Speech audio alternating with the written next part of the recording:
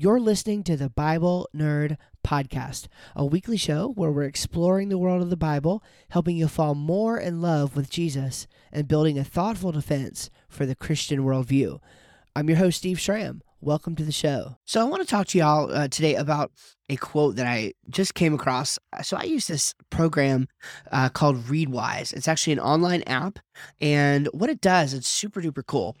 For you Bible nerds out there, it is a tool that lets you take your Kindle highlights as well as highlights from Instapaper, other places across the internet, Apple Books. I think it works even with Libby and a couple of the other library services. What it'll let you do is take your highlights and it will automatically resurface them for you.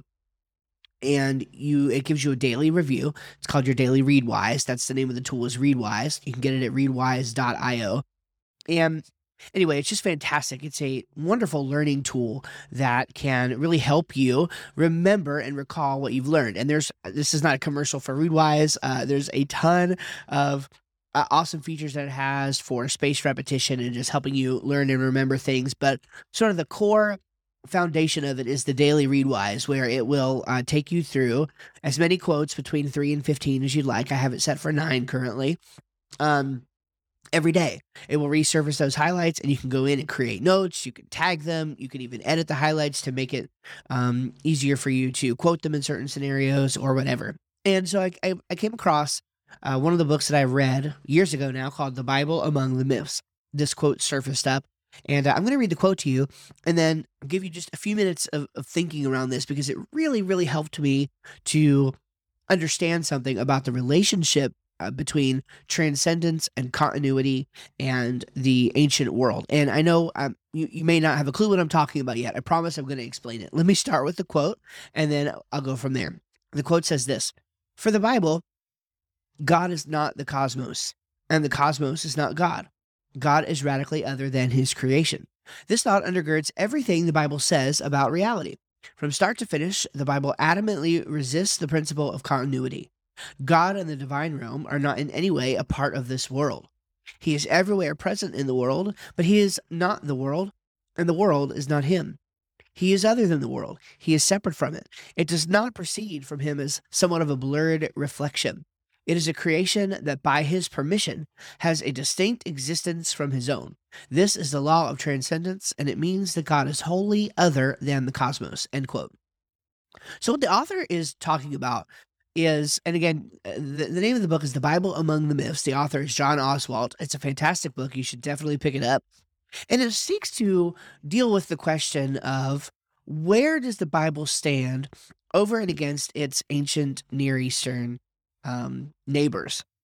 The ancient Mesopotamians and Sumerians and Egyptians, all of these different cultures that surrounded Israel had myths about creation, myths about the origin of their people groups, etc. And a lot of people want to sort of blend Israel into that mix. And what this author wants to do is make clear that there is a distinction between what's going on in these myths and what is going on in the Bible. And this is coming from an author who also wants to be very faithful to, he's an Old Testament scholar. He wants to be very faithful to the ancient Near Eastern culture. Israel was an ancient Near Eastern culture. And so the question is, are they just another ancient Near Eastern culture, or did they have true revelation from God? And the core way that he speaks about this in the book is transcendence versus continuity.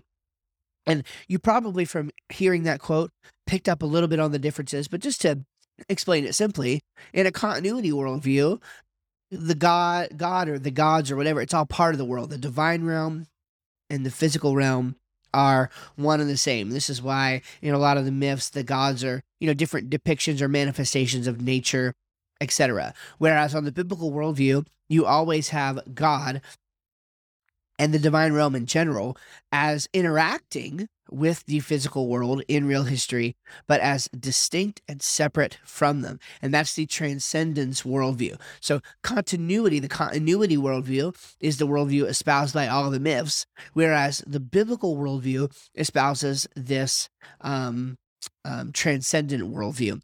And throughout the book, he makes, I think, a compelling argument and case for that. So I want to talk about that boundary line because I think as I have grown over the years and learned more about the biblical record and really began to, well, be a Bible nerd, I've found some things that I felt like I wanted to believe about the ancients, about especially ancient Israel and their worldviews and their beliefs. And then other things sort of went too far. And as I read this quote this morning, I thought, I think this may actually help make the distinction. So to make it real practical for you, and then we'll shut her down for today.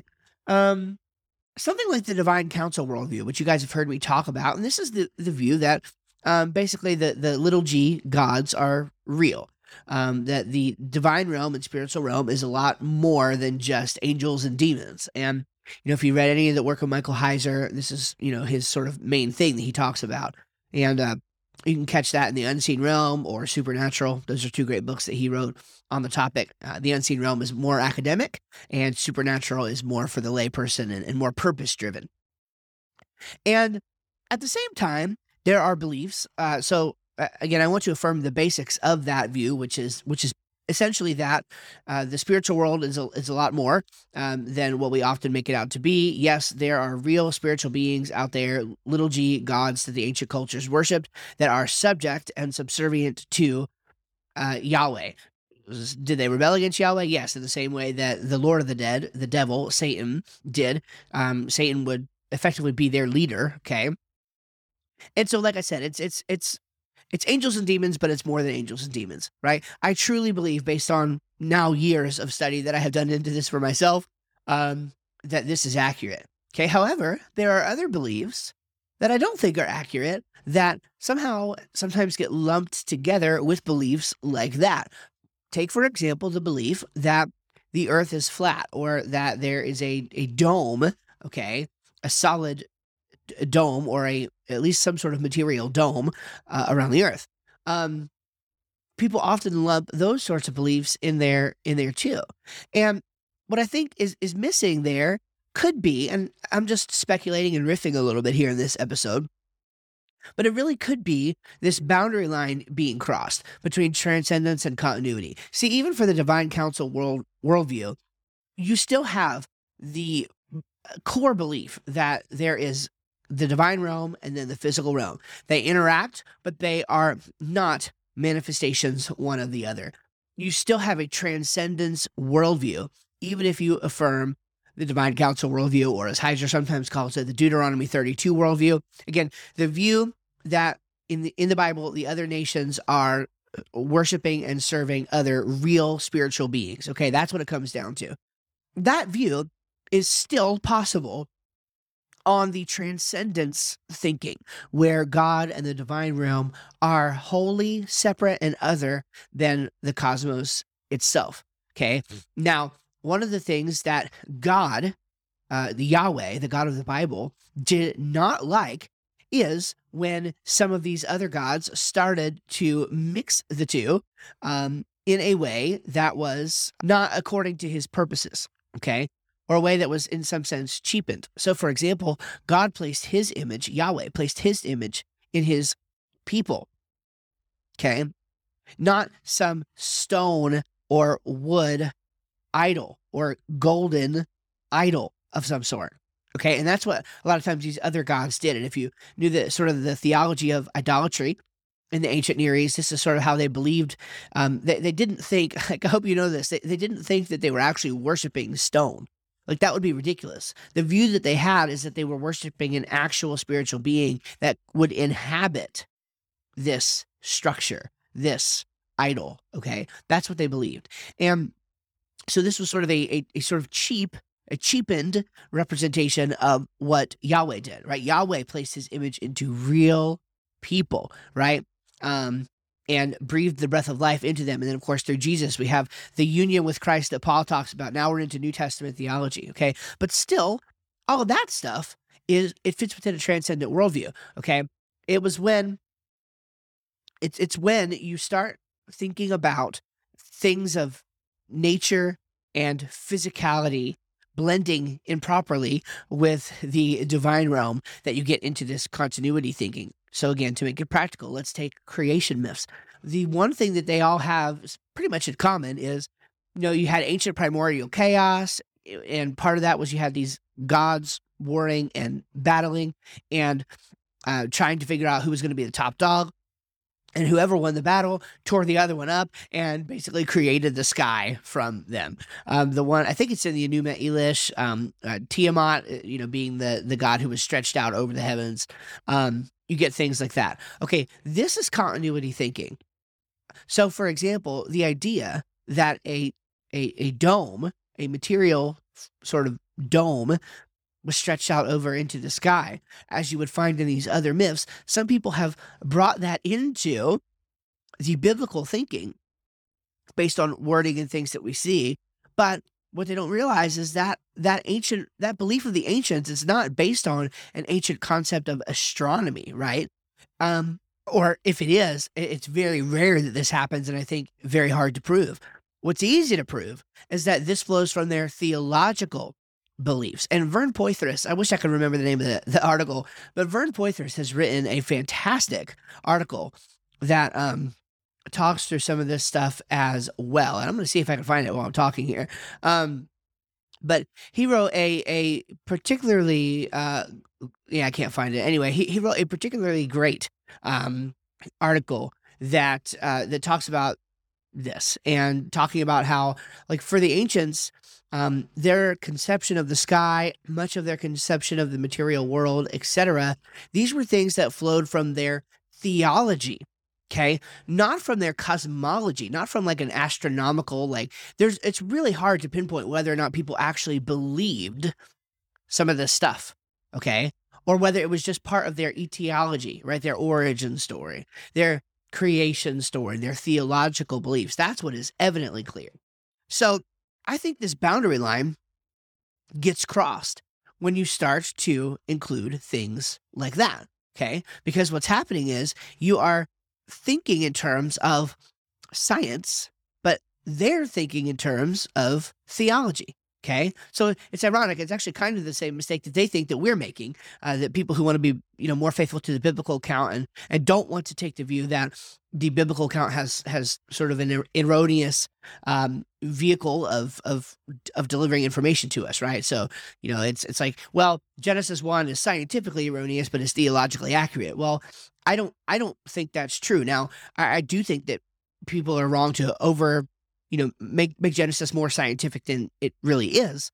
I think that's on the other end of it, a path that shouldn't be taken either. But I don't think there's anything in there that is at odds with what we know of modern science. And because I think that once you start to take that view, then you are into this continuity thinking. Okay. You're failing to realize that for the ancients, this was all theological. Okay. It wasn't about an ancient scientific conception for them. It was very much about their origin story. And the biblical origin story is different. You don't have, everybody agrees that reading Genesis is wholly unlike reading any of these creation myths. And we have to take that into account when it comes to this conversation. I think it matters a great deal. And in fact, it has implications for inerrancy. It has implications for the infallibility of the biblical account. And I do think that we can affirm the ancient Near Eastern situation of the biblical writers, while at the same time affirming how radically different their worldview really was. And you do have areas like the Divine Council worldview that are going to go beyond what I think most Christians are learning about in Sunday church.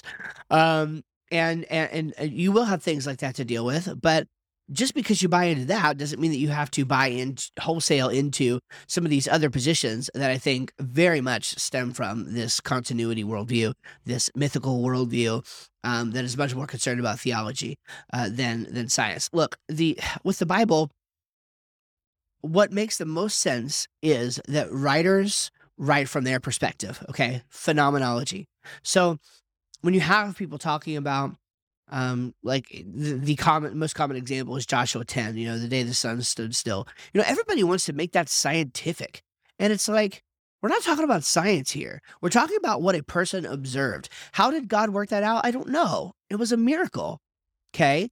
But the person observed the sun standing still in the sky. It does not mean that the biblical writers thought that had the notion of some sort of geocentric view of the earth. We know that ancient astronomers were actually quite smart, and they had things like the curvature of the earth figured out even before the time of Christ. So let's not, let's just be faithful. How about that? Let's try that. Let's just be faithful to the biblical record and admit sometimes where we've maybe been wrong and maybe where Israel is more similar to its neighbors than we once thought. But then let's also be sure that we're drawing that boundary line between transcendence and continuity, and realizing that, it's going to come down to the biblical, rather the divine realm. It's going to come down to the divine realm being wholly apart from the physical realm, having interactions, but being separate. And once you realize and you apply that separation to these different questions of different kinds of beliefs that Israel shared versus her neighbors, I think you can get a lot more clarity and come away with a worldview that is biblically faithful. All right, God bless, my friends. I hope you enjoyed this episode of the Bible Nerd Podcast. Again, there's something I saw in my morning reading, and it really made a big difference. I made some notes on it and thought I would talk about it. So I hope you enjoyed this, and I can't wait to see y'all next week.